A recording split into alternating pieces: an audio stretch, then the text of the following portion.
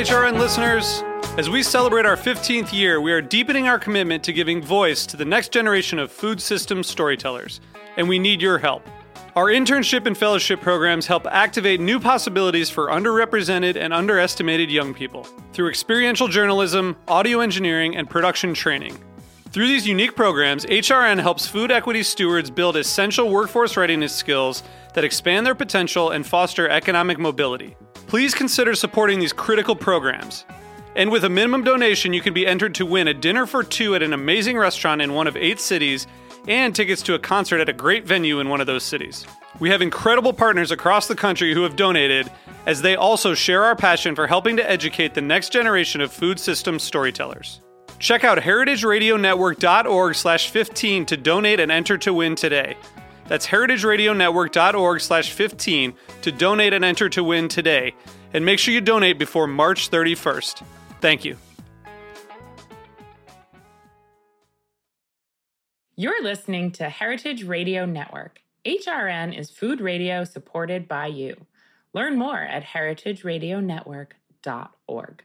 This episode is brought to you by Wisconsin Cheese. We've been making cheese in Wisconsin since before we were even a state, which may be one reason why we win so many awards for it. It's what happens when a whole state dreams in cheese. Find your next favorite cheese at wisconsincheese.com.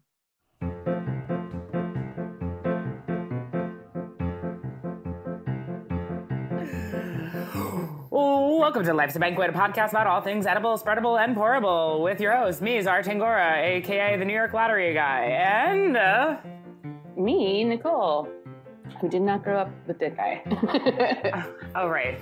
So you didn't have a fast-talking, freewheeling lottery guy in Indiana? No, we just had, the Micro Machines guy. Yes, he was also a fast talker. I mean, a fast talker... that requires a real skill level that, I can do that for a minute. Hello, Nicole, how's everything going? But, how long could you really, sustain that for? An auctioneer or something? Who are these people? Yeah, that's their, whole deal, I think. They go to college for this, fast talking. No, it's more like a trade school. Instead of high school, you just do your senior year at Fast Talking University? I think you finish high school and then go into the trade. Right into the field. They throw you right in. Yeah. It's amazing. You have to have a short tongue for that. Yes, that's what they say. Nicole, hello. How are you?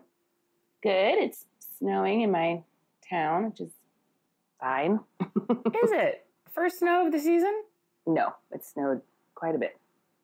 Did it? We have had no snowflakes here. Honestly, I don't think there's been a single or married flake here all season. No? We had a big snowstorm, I don't know, 3 weeks ago. And then, well, I guess maybe a month ago. And then Christmas time, there was also snow. Yeah, no flakes here whatsoever. And it doesn't look like there's any coming anytime soon. And that disappoints me because you know how much I love to make snow angels. And snow devils. It's pretty much melting on impact. So you would not be able to make a snow angel in it. It just makes driving more hazardous. Yeah. Well, good luck to you. Are you going to do anything on this snow day? Are you going to make a pot of soup? Going to cozy up by the fire? No, I don't have a fire. I'm basically really stuck in the middle of the Ken Burns 10-part Vietnam War documentary. So snooze. I'm definitely going to finish that today. It's 10 parts. Each part is 2 hours long. Yeah, I watched it. I actually watched it years ago with my dad. Yeah. It was one of the last things we did together. Well, I'm happy to remind you of that. Thank you. I was before you die. Super effed up. It is. Folks, it turns out the Vietnam War, really problematic. Yeah. And also, the last 10 years or so, not necessary. Well, that's just your opinion. Well, they knew they couldn't win it in 65, and it didn't end until 75, so you do the math. I know. It's really terrible. And that Ken Burns, he has a real way with a long, drawn-out, hours-long piece. Have you ever seen his New York series? I believe, yes. I think I've seen most of them. I've also seen the Dust Bowl, which is super long and depressing. Made me cry. Totally. I'm so dusty. very dusty. People are like starving to death and covered in dust. It's rude. It's just adding insult to injury. It's one thing to be starving to death and then also to be covered up in dust. And I'm allergic to dust. I wouldn't have lasted a second in the Dust Bowl. Yeah, they would have put you down. This woman is sneezing too much. Nicole, I have to interject. I know that usually you're the one to bring this up, but there's something very disturbing in the news this week about one Mr. Ben Affleck. Was he working at Dunkin' Donuts? No, it's all a sham. He's not working there. He filmed a commercial there, a multi-million-dollar deal of some sort. Like, he needs any more money.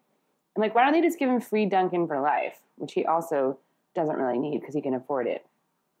So the commercial was about him working there. Yeah, he pretends like he works at Dunkin' Donuts. And J-Lo comes and visits him at work, which obviously they probably don't really allow actual Dunkin' Donuts employees' spouses to visit them. I bet they don't even let them do that. Wow, amazing. Well, I thought it was very interesting, and I was like, this guy is just cosplaying as like a working class person, which is just like offensive to actual working class people. Like, let me see what it's like to work for a day in my life, yeah. Making but I had the to donuts. Bring my super famous wife to work and like disrupt service. Very interesting. Which they would not allow, I bet. I mean, we need to call Dunkin' and see. It's like, if I was an employee there, would my spouse be able to visit me? And totally. Come behind the line and stick her head out the drive-through window? I don't think so. Any other Affleck news this week? No, I just found out that he, there's a multi-million-dollar deal involved. And one of the Newswire things was like, Ben Affleck sparks reactions. Just reactions. They don't say what kind of reactions. They just know that people are reacting. People are feeling a way about this. Sparks reactions with Dunkin' commercial. He is living his dream.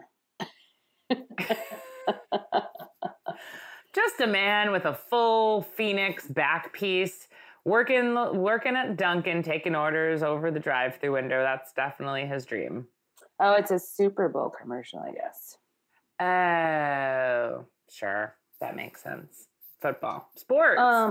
So I don't know if you've been aware of the gas stove stuff that's going on. I am. I've heard tell that gas stoves may go the way of the dodo bird. Yes, which I think is interesting. So one of the articles was like, are gas stoves the new cigarettes? And I was like, well, fine. What if they are? They don't ban cigarettes. That's true. They just make them really expensive. But the reason why they don't ban cigarettes is because there's a whole tobacco lobby. And there's not really a gas stove lobby, I don't think. I'm sure there's a gas stove lobby, but it's like 3 people. It's the same as the Veal Consortium. What was like that Veal group when we did our Veal episode? There's like a whole big like Veal. Little Veal. They're like little Veal, yeah. And that's how I feel about gas stove. I think it's like one guy, HP Fluff and stuff, and a couple other people who feel passionately about it. But I can't imagine that they carry much clout. I mean, they're probably just the natural gas lobby. That's real, right? Oh, yeah. That's big gas. They probably are, I would assume, associated with that big gas. But who knows? It's really a mystery. Big Gas, your nickname. That's your nickname.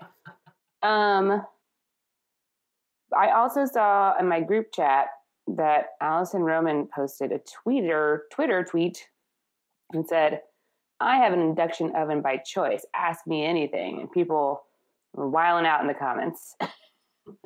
They're like, why are you such an asshole? Is that part of the ask me anything? No. Gas related, but still. And what did people ask her? They asked her how she makes perfect Italian coffee. Italian coffee. They said that, and she was like, I use a Chemex. Really? Yeah. Oh. And then they're like, how do you turn the heat down really fast? And she was like, the same way that you do on a gas stove. How interesting. I mean, like, I feel like I like having a gas stove, but it's not everything to me, mostly because I really don't cook at home very much. But like, I don't know. I mean, honestly, if you're not working like a restaurant, you're not trying to like put flames to anything, it's not really that big of a deal. Hold on, sorry. I'm cat sitting a cat. I was wondering what you were doing, like Stop yelling. It. Hold on, I'm sorry. This cat's being so annoying. I think you should leave this part in. Quit eating that. Show us the cat. Stop. Quit it. Okay, sorry. He's literally chewing on my wooden furniture. Oh my God, what an asshole. So Nicole just had to take a quick break, and I was wondering what she was looking at, and it's because she's babysitting a cat, which I could tell right from the get-go when we started this episode, before you even mentioned this, that there was a cat in your apartment, just by the way you're looking off in the distance. I told you guys earlier there was a cat. I didn't hear. I don't think she told us. Armin, did she start this show off by telling us there was a cat in the apartment? Yeah, because I had to move this plant thing out of the way because it was eating it. Oh, Armin's dead. He didn't even answer. Yeah, he's like, I don't care what he does. He's like, I don't give a shit. I'm not listening. Now we know you're not listening, and that's fine. Can you tell us about this cat just a little bit? We'll pivot away from gas stoves and perhaps pivot right back. Even it's a blazing hot content, but I'd rather hear about this cat. What's its name? Charles. Charles, in charge? Yes. Seems like he's in kitten charge. Still. He's pretty cute, but he's just like really clingy. Yeah. Does he like crawl up you with his evil little spiky claws? He tries to, but I don't let him usually. Here's a picture of him. What about just showing us the real thing? Because he's all the way over there. He's gray. Yes, he's gray stripy. He might jump on the screen at any moment. He's in kill mode, so anything can happen. Can you imagine? I would not be able to handle it. I'm not like mature enough. If a cat just like jumped on you like while we were recording, like clung to your face, I'd die. I'd have to quit the podcast. Well, I'm used to it. It's his favorite pastime. Does he wake you up in the middle of the night and press his feet onto your forehead? He did. The first night I let him sleep with me, quote unquote sleep, just because I figured he would be lonely because he's new in town. But he kept jumping on my head repeatedly. He would jump on my head and then jump off the bed and then jump back on my head. And then I woke up at like 6 a.m. and all of his toys were on me. Really? Why do people keep these things as pets? It's just so interesting to me. I mean, they're cute, but they're like, they don't give a shit about you. Well, he really does like me a lot. He wants to constantly be touching me. Oh, so you think he has a thing for you? No, he's just like that. He's clingy. Charles, how cute. Yesterday when I was doing my research, he came over and laid on my notebook. Charles, you're such a jerk. But he's Do you really call cute. him Charlie? No.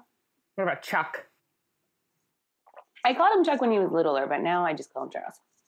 Nice. How cute. So yeah, I don't know. I mean, like with induction, gas, I prefer gas, I guess, but I could do induction. I mean, who cares really? You know what I don't like is the like coil that like turns red, you know, that like old school electric stove. That's what I have. I had that when I was growing up. I don't know. It's fine. It just feels like you don't have enough. Is induction like, the one with like the flat surface? Like, but I don't really like that much either. Yeah. You have to use like special pans on it or it doesn't heat up. Okay, but let's get to the bottom of this. What's up with why is gas stove bad? Because we shouldn't be using natural gas or because it's dangerous or what's the deal? They leak chemicals into your apartment even when they're turned off, apparently. Oh, really? And yours definitely does because remember you caught it on fire. That explains a lot. Yes, when I almost burned my house down making tomato confit. Imagine of all things like that gets me. It's just like a bunch of tomato confit and I die. How rude. It's like ridiculous. Well, that would be the way to go. Like people are guessing how you're going to go out. That's probably one of the options. Or just like 30 pounds of lasagna falls on your head. Crushed by, I'm like, I'm gonna make my biggest lasagna ever, and then it just like falls on me and crushes. That's how I talk when I'm at work. Hey guys, let's make a more lasagna. Pass the ricotta cheese. Yeah, I don't know why you would set it up so high if it's so big. It seems dangerous, but maybe you have a death wish. We don't know. Maybe someone murders you. Get it out of the way. You gotta get it out of the way. A 30 million pound lasagna. 30 million pounds. I'm going to make the world. That. That's like a redwood tree falling right on your face. Totally. Or we're making what would be even worse, like making the like world's biggest lasagna. I accidentally slip and fall. I get immediately covered by a noodle. Nobody notices me, and I'm baked in it. And then everyone's like, where's Zara? She must have just decided to run away from her life. I can't believe she did it right in the middle of making the world's biggest lasagna. And then when they cut into it, they cut into a slice of me, and like, you know, you have like shoulder blade in your piece. Yeah, which would be pretty gross. Yeah, that would be traumatizing. You have to eat around to the other side of it. Nicole, if we were to... Oh, go ahead. No, please. I'm just saying, how would you cook such a large lasagna? Would you have to use an electric oven? It's a great point. You can't do that in a gas stove. Am I right, everyone? Correct. Yeah. That's why we're moving to away from gas to electric, so we can cook the world's biggest lasagna. Now, let me pivot to my next question. This is kind of a non sequitur, but I am curious. If we were lost in the woods in some type of plane crash situation, sure, would you eat me? I don't know. I mean, I like to say no, but when you're super starving, things are different. Okay. Because I just, noted. I mean, listen, think about these guys, these prisoners of war in Vietnam. Again, with the Vietnam. They told me a story last night about how they're POWs for like 8 years, which is insane. But this guy was like, okay, so we were starving to death. Then one of the commanders had a cat, and we kidnapped the cat, killed it, chopped off its feet, chopped off its head, and we're going to eat it. But somebody forgot to bury one of the paws. Like, crucial thing that you should, I guess they forgot to do it because they're so hungry, but. What do you mean? You're meant to bury the paw? You have to bury the paw so they don't know you killed their cat. It was one of their captors' cats. Okay, I understand. So they tried to bury the paw. They didn't do it. They found out about it, and they tied one of the dudes up to a building and put the dead cat carcass around his neck for like 2 days. And he said all he could think about is that maybe they were still going to let him eat the cat. So I'm just saying it's possible that I'll be so hungry in the forest, because I'm not good at like finding stuff that you can eat in the forest, that I would eat you eventually. Well, maybe you would just put me around your own neck like a mink stole for a couple of days. That's a terrible story. And I just want to say, like, you're always like coming down on me because of how much I want to talk about World War I. I'm just like noting. Just want to make a note of that. Like, for such a war naysayer, I understand that Vietnam is so much more interesting, but still. I don't think I've seen the Ken Burns World War I documentary. Maybe I should check that out. Does he have one? I don't know. I thought there was one. The Great War. Anyway, the America's War.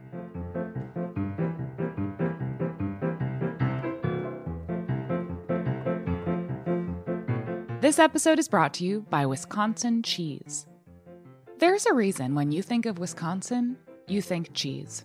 Cheese is a huge part of Wisconsin's history and future. In Wisconsin, the state of cheese, the tradition of cheese-making excellence began 180 years ago, before Wisconsin was recognized as a state. Immigrants traveled to settle in this lush green hills of Wisconsin, bringing their cheese-making traditions with them. These storied skills, combined with the freshest milk available, created a cheese-making culture that is uniquely Wisconsin. Wisconsin's 1,200 cheesemakers, many of whom are third and fourth generation, continue to pass on old world traditions while adopting modern innovations in cheese-making craftsmanship.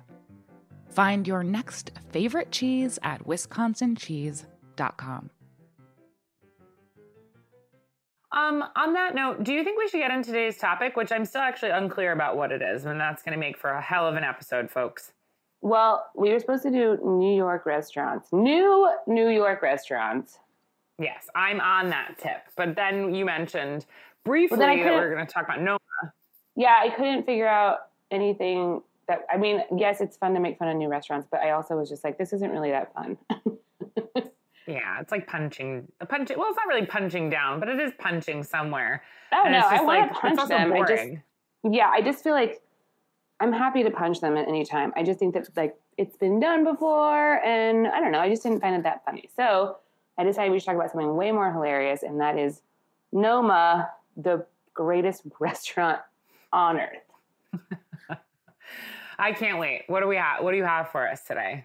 Okay, so I'm going to start from the beginning. I got this information from Wikipedia.com, Hustle.com, your favorite website, and from the failing New York Times.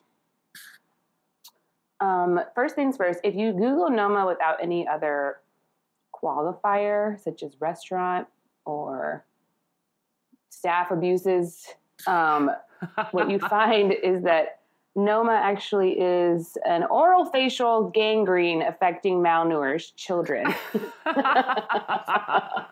That's what he named the restaurant after, his favorite facial affliction. Yes, he did. Okay, but the restaurant itself is a 3 Michelin star restaurant run by Rene Redzepi. Is that how you say it? Mm-hmm. Have you met him? Oh, yeah. We used to go out. Oh, cool. And co-founded by Klaus Meyer, who I think is just some rich guy. I don't know. It's in Copenhagen, Denmark. Its name comes from 2 Danish words that basically translate to Nordic food. So, clever name. They started the restaurant in 2003, which is kind of crazy to me. I did not realize it had been open for 20 American years and Nordic years. The whole idea behind it was foraging, invention, interpretation of new Nordic cuisine. And they did a good job, allegedly.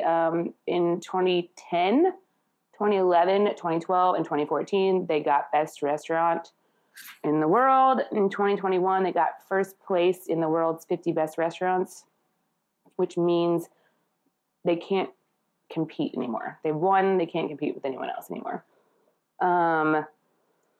So basically it's still open. They're closing this year. Well, they're closing in 2024. But it was one of those places where very much making fun of it in the movie, The Menu. But basically a $500 per person tasting menu that had like foraged wild duck eggs and deer brains, and like 20 courses. So yeah, but they, people were into it. They were really into flying to Copenhagen just to get a $500 meal.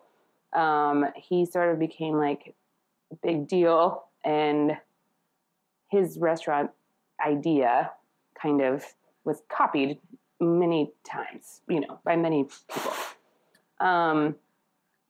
But anyway, I want to talk to you about how on February 12th of 2013, 63 diners got norovirus from eating there. Hooray! And then in 2016, they closed. They said, okay, we're going to close in 2017, and we're going to reopen as an urban farm. Perfect. But instead, they reopened after a year in just a new location. And they're like, just kidding, we're just Noma again. And everyone was like, cool. During COVID, in the year 2020, they closed for a period of time. Then they reopened as a wine and burger bar, which I think is hilarious. What?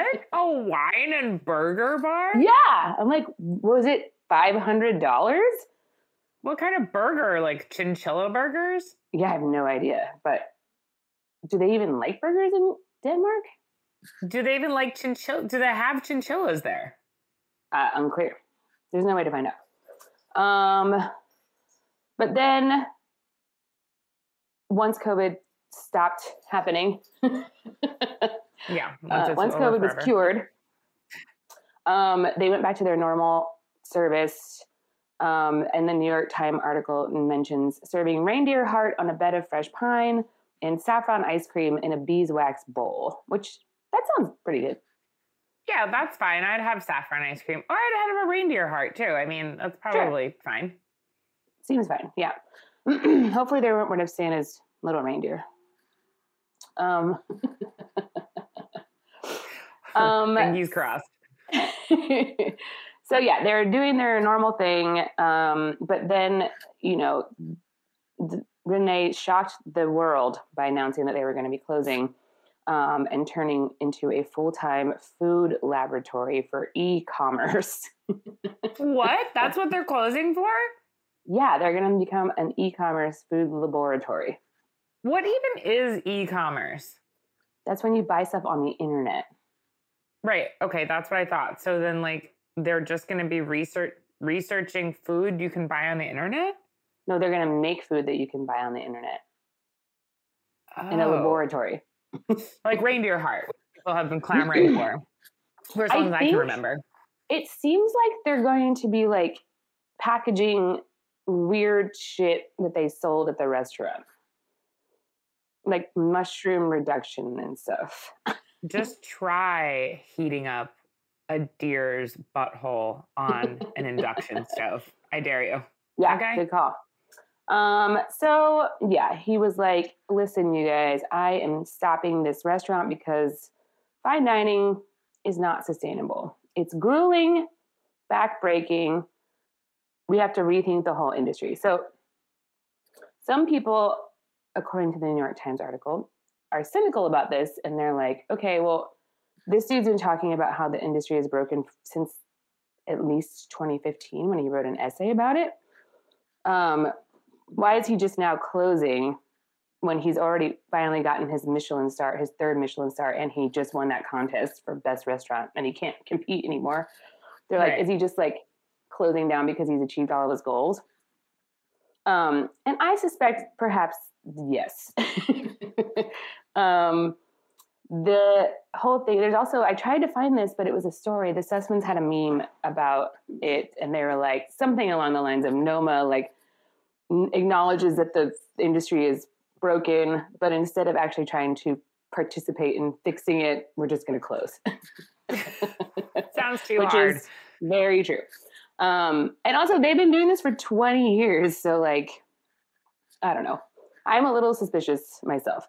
Yeah, I mean, look, who knows what the answer is, and I really don't know how it works over in Copenhagen, but I will say that, like, it's a burnout, and if you have, like, a lot of money and you've kind of, like you said, like, achieved your goals and done what you came to do, which is, abuse people who are staging and yell and scream and make a lot of people's lives terrible, like, maybe you want to stop. And, like, the good and the bad, right? Like, he probably, like, got to be as creative as humanly possible and probably did a lot of things maybe he regrets or doesn't regret or whatever. But, like, it's not, like, there's actually deeply no reason to continue doing this restaurant forever, right? Like, he also does regret a lot. But the thing is like, obviously fine dining is having trouble right now. And obviously all restaurants are having trouble right now, it's not just fine dining. Yeah. I also just think, as I was researching this, like, what, and we've seen the menu and like, but like, who is fine dining actually for? Like, that's my question. Like, it's only people who can afford it are rich, So I don't know. It's just like, I feel like maybe the part of the reason why fine dining is going by the wayside is that like people also like don't like rich people as much as they used to. Yeah, I think that's part of it. And also, like, I don't know. I mean, I think it's kind of like a bigger conversation, but I think like every year that passes, and I think like Instagram has a big thing to do with this, right? Mm-hmm. Is that it used to be so much harder to get any interesting, cool food, right? So like 20 years ago, you had to go to like a fine dining restaurant to find some like really cool kind of inventive thing or whatever, or something that was beyond like pasta primavera and a beet and goat cheese salad. You know what I mean? Like, yeah. And now that like these restaurants have been around for a long time and people have branched out to try to do their own like slightly more accessible versions of them down and down and down. It's kind of like in The Devil Wears Prada when Meryl Streep's character, the Anna Wintour character, talks about the color blue you're wearing and how that came from somewhere so like up at the, you know what I mean? Like far away from where it started. And now you're kind of just wearing whatever, this color blue that you bought wherever. And I think that like people don't really like need to go to these places to have some kind of like really exciting food experience, part of it. Right? Yeah. And also like, I mean, I'd like to say like it's because people don't have as much money anymore or something, but I don't unfortunately think that's true. I think I think it's just like not fashionable. I think basically like, you know, fine dining has like waxed and waned, you know, as time goes on. I always just think of New York restaurants, obviously, but I think at the time of the fine dining restaurant is probably ending for now. I don't think it's permanent, but it's definitely not very fashionable. I mean, with some people, they'll always just be eating food like that, but those people it's never spoken to me at all. I've never. Yeah, I know. And neither one of us have really even been on that fine dining vibe. Surprisingly enough, I know this must come as a shock to a lot of you, particularly you, Ken Burns. Yeah. But like it's just never even been something I've had any interest or like, oh, if only I could afford it, or if someone would take me there. Like I have no desire. Like that's not how I like to eat. I don't like to think of people being forced to cook that way or work in that kind of environment, even if it was like a nice environment, which it really never is. But let's say even if it was, like I just don't. It's so rigid and so like sterile and like the opposite of what I want food to be. Yeah, it's not like a fun way to eat. Or I guess some people find it fun, but I don't. I'm scared of it. So I'm also scared of it, and I think that like personally, like nothing really is better than like bread and butter, and even like and not even just like amazing homemade sourdough and cultured homemade butter. I mean like Italian bread at like a whatever Italian restaurant with a cold butter packet and foil. Like it really like it can only food only tastes so good, and you can torture it and do all this stuff to it, but it's like, you know what I mean? Yeah, definitely. But speaking of fine dining, Finnish chef Kim Mikkola, who worked at Noma for 4 years, says fine dining, like diamonds, ballet, and other elite pursuits, has abuse built in. Everything luxitarian is built on somebody's back. Somebody has to pay. Yeah. And I was like, dang. But he is going to build a chain of equitable and sustainable fried chicken restaurants. What? Okay. Yeah. So maybe that's... I mean, I like fried chicken. Sure. I mean, these are going to be in Denmark, I believe. So you have to go there to try them. That's fine. So, yeah. So like I said, before this closing happened, they and several other fine dining establishments had gotten some bad press about the treatment of their staff and sexual harassment and the usual suspects. That at this point are not even remotely surprising. There was a lot of talk about how they had multiple stagiaires, which are unpaid interns, working, like 30 of them working at the restaurant at a given time for free, 16-hour days. 16-hour days? Yes. Famously, it's been much written about in the press since this closing has come out. One of the interns said that she was forbidden to laugh while doing her 16-hour long task. And her task was just constructing beetles out of fruit leather. How do you not laugh while you're doing that? She wasn't allowed to. What if someone came over and tickled you? It'd be funny. It was like, she wasn't allowed to laugh, and her task was laying there while somebody tickled her feet with a feather all day long.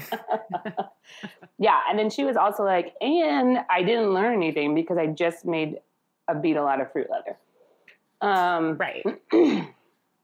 And that's just free labor. If you're not teaching somebody anything, and this is like obviously a bigger conversation, but just very face value. Like if you're not teaching anyone something, you're just having them work for you to do like a project that they're not interested in for free for 16 hours a day while somebody tickles their feet and they can't laugh. It's ridiculous. Also, as I mentioned, Red Zeppi, Renee, wrote an article in 2015, an essay, admitting that he bullied his staff and that he attempted to be nicer, but he was not successful. It is hard. Once you've gotten used to being a piece of shit, it is very hard to turn around. Okay, but in the midst of all of this bad press, they decided to start paying their interns, which added $50,000 a month to their operating costs. Wow. Which is a lot of money. I don't know if these are euros or dollars. Nobody does. Nobody knows. And then kroner. Rene Redzepi has been on a public spiritual journey lately, talking about how he meditates, how he embraces therapy, and how he likes walking. Oh, sure. Walking is great. Welcome to the club. So, the combination of paying his interns and having a spiritual journey more than likely contributed to his decision to close. However, I also want to point out that even though he wrote this essay in 2015 about how he verbally abuses his staff, he was knighted by the Queen of Denmark, and he also wrote a book on leadership with the Nelson Mandela Foundation. Madonna mia, come on. Wow. So yeah, I just want to complete this fun, gentle story about Noma by describing a dish that's on Wikipedia, which I found hilarious, and then a TripAdvisor review that is terrible. Okay, great.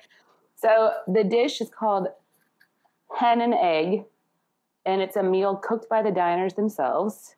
Get the fuck out of here. Yeah, it includes potato chips, a wild duck egg, slightly wet hay, salt, herbs, wild forest plants, hay oil, thyme, butter, and wild garlic sauce. So, you cook it yourself for $500. You want me to cook myself a bunch of hay? Remember slightly wet hay? Am I supposed to eat that? Well, if hay you have 500 is for horses. Kroner, hay is for horses. So, whatever. Maybe this was a meal for horses. I don't know. This TripAdvisor review is very long, so I just took some snippets. The title of the review is Mind-Blowingly Bad. Wow. I am still in shock and speechless about how this could be the best restaurant in the world. They served us burnt carcinogenic flatbread with burnt rose petals. Staff running out into the forest to find leaves and grasses for us to eat, and I have to eat a chewy beef tartare. I repeatedly had a vision of my dog eating grass to make himself sick as I sat through 20 courses. I would pay more than 500 euros per person to not eat at Noma. Wow, that's scathing. That's scathing. Oh man, it didn't even occur to me that there would be bad reviews, but of course there are, and there are more on TripAdvisor as well. It's pretty fun to check them out. Let's read one each week for the next 10 years. Until they close. Yeah, good idea. That's really fun. Yeah, that's all I got. Wow, great story. I love that. It's a real think piece. Yeah. I read something of someone who used to work at Noma talking about how, like, since they've left there, they have, like, done a lot to work within kind of like charitable organizations and nonprofits within the industry and highlighting different things. And they're like, no one has contacted me about anything that I've done with all of this kind of work for like food justice and like, you know what I mean? People who are food insecure and children who are food insecure. He's like, and then like, 1,000 people contacted me if I've heard that Noma is closing. Yeah. And it's just really, it's interesting. I mean, I think in this industry still, even with the like, light that's been shined on it within the past couple of years, which is important, you know what I mean? There's still such and I think that's why The Menu is such a great movie in so many ways, the fetishization of particularly the white male chef. You know what I mean? It happens for chefs like this in general, particularly the white male chef. I went to a holiday party, restaurant holiday party, and I was talking to one of the young chef kids who's like totally arrogant and like thinks he's the shit. And apparently he's actually not, but it doesn't matter at all because he's a tall white guy. Yeah.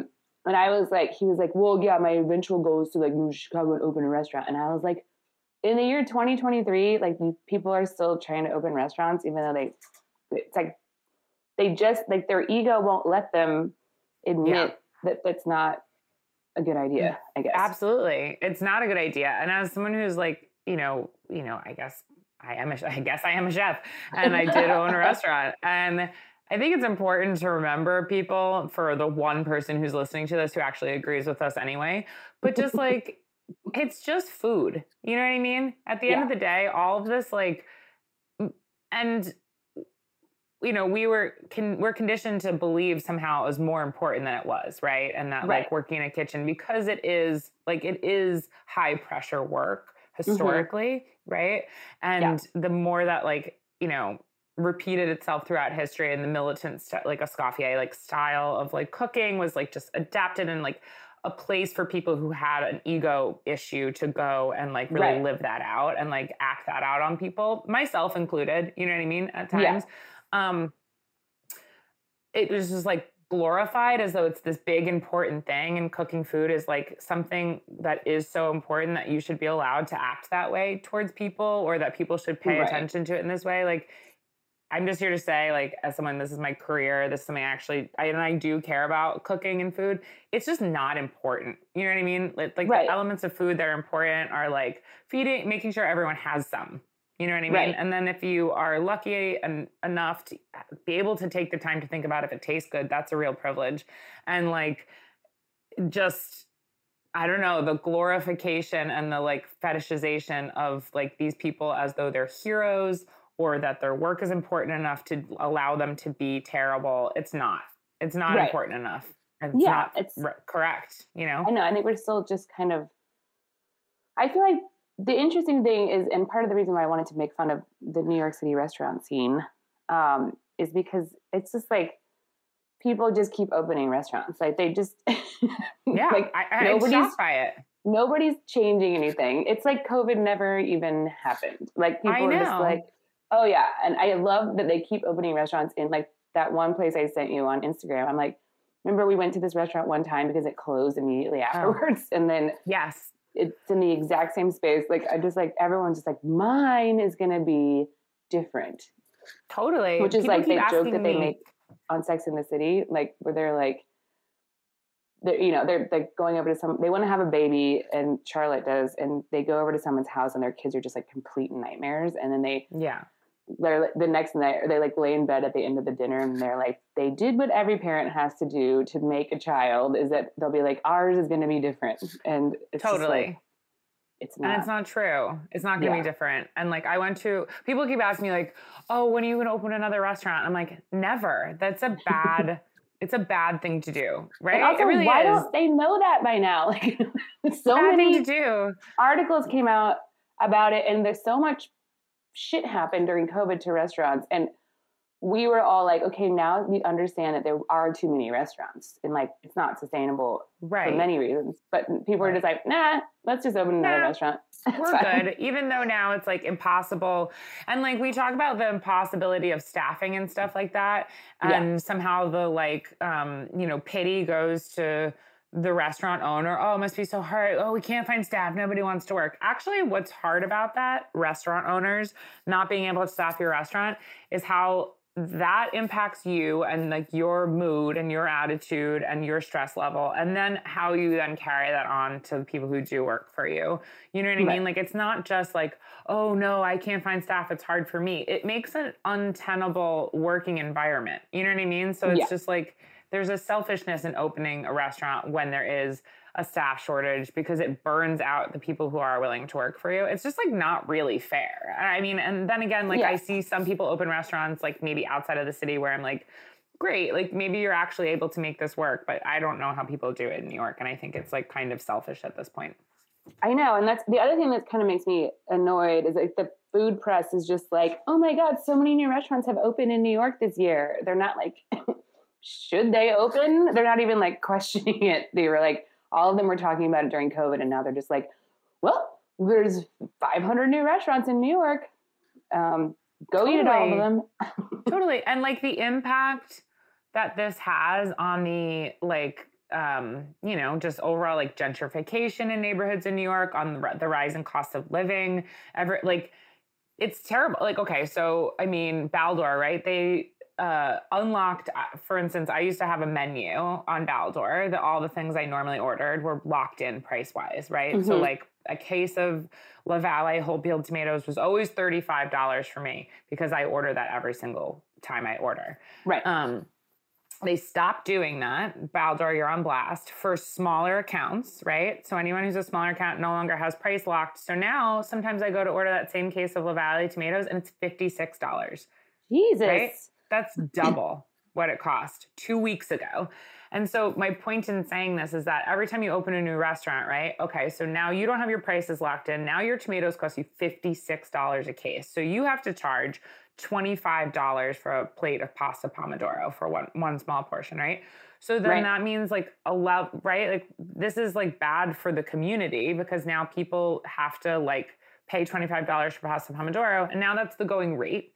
And now that's like what the neighborhood can expect who can like live there and how much money you have to live in New York City to get a fucking plate of pasta pomodoro when you go out to eat. So it's like not just about your like, oh, I want to open a restaurant because I have a fucking dream in my heart. It's shitty for everyone that lives in the city, kind of. You know what I mean? I know. And I just feel like people they just don't think of it that way. They're like, the only next logical step for me is to open a restaurant. So I have to do it. Like, yeah, I will not stop to think about any other part. And I will also not stop to think about how during COVID, we all admitted that restaurants are not sustainable.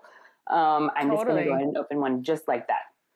Totally. And I'll say like my own like drive at 26 to open a restaurant, it was totally ego driven. It was totally because like, oh, I had like real deep insecurity in my past. And I just wanted to like create something where like people would appreciate what I was doing. And I had a little bit of money that I got from an accident. I was like, well, this is what I'll do if I'm really honest about why, you know what I mean? Yeah. And even back then, like that was fine. I mean, it was fine. Fine. But like, we weren't talking about restaurants in the way that we are now, you know? Totally. And I just think it's like, we had this whole period of time and it just meant nothing. Like people are just going back to exactly the way things were. Absolutely. And I just think it's important. I guess my point in trying to say that is for people, like, because I think on the surface level that 90% of people who are opening restaurants who aren't like Keith McNally's and stuff have like some sort of genuine, like earnest, like pure surface level desire, right? To like live a dream. I love to cook. I can do it differently, et cetera, et cetera. Like, I don't think that people are malevolently opening these places. Like, I am going to ruin this city. You know what I mean? I think it's important to like ask ourselves these questions, whatever we're doing, whenever we can, like, what's my motivation for doing this? And can my goal, like can I satiate my actual motivation in a way that is less harmful? You know what I mean? And less like, volatile really, because for the restaurateur, again, like there's a really good chance that you're gonna fucking ruin your life doing this for a period of time, you know. Take it from me, like I went bankrupt and like my life went into a real tailspin for a long time until I kind of not that I have it all figured out, but found some way of being like, oh, well, I like this part of this and I don't want to be like this. So like, how can I achieve this? How can I work with people that I can afford to like give an actual decent amount of money? And how can I afford to not work with them in a way where I'm like the boss who's like, you know what I mean? Like, and there is ways to do that. And it just, you might have like they might have a little less panache, but there are ways. Right. So. And the rents in New York are mentally ill. So I don't even understand. True. Also, obviously this is true too, but like, and it's been that way for a long time, but the prices in New York are insane to go out to eat. Like I just came back to visit, a couple months ago and I like went out to get a glass of wine and like a French fry, and it was like $7,000. I know, it's $7,000. We went to this new restaurant down in the Two Bridges, which I'm gonna just start calling Times Square Two Bridges again because I'm like, don't call it Times Square. No, so we went to this restaurant like Two Bridges in like Chinatown, and it's this like new cool place or whatever. What's it called? And it's called Casino. Because Casino is owned by, I think partially owned by some people that I know. Anyway, go on. Yeah. And Becky knows someone who owns it. So we went there and like, not to throw shade, like, but it was just so expensive. It was 4 of us and it was like over $600. You know what I mean? God. Like, yeah.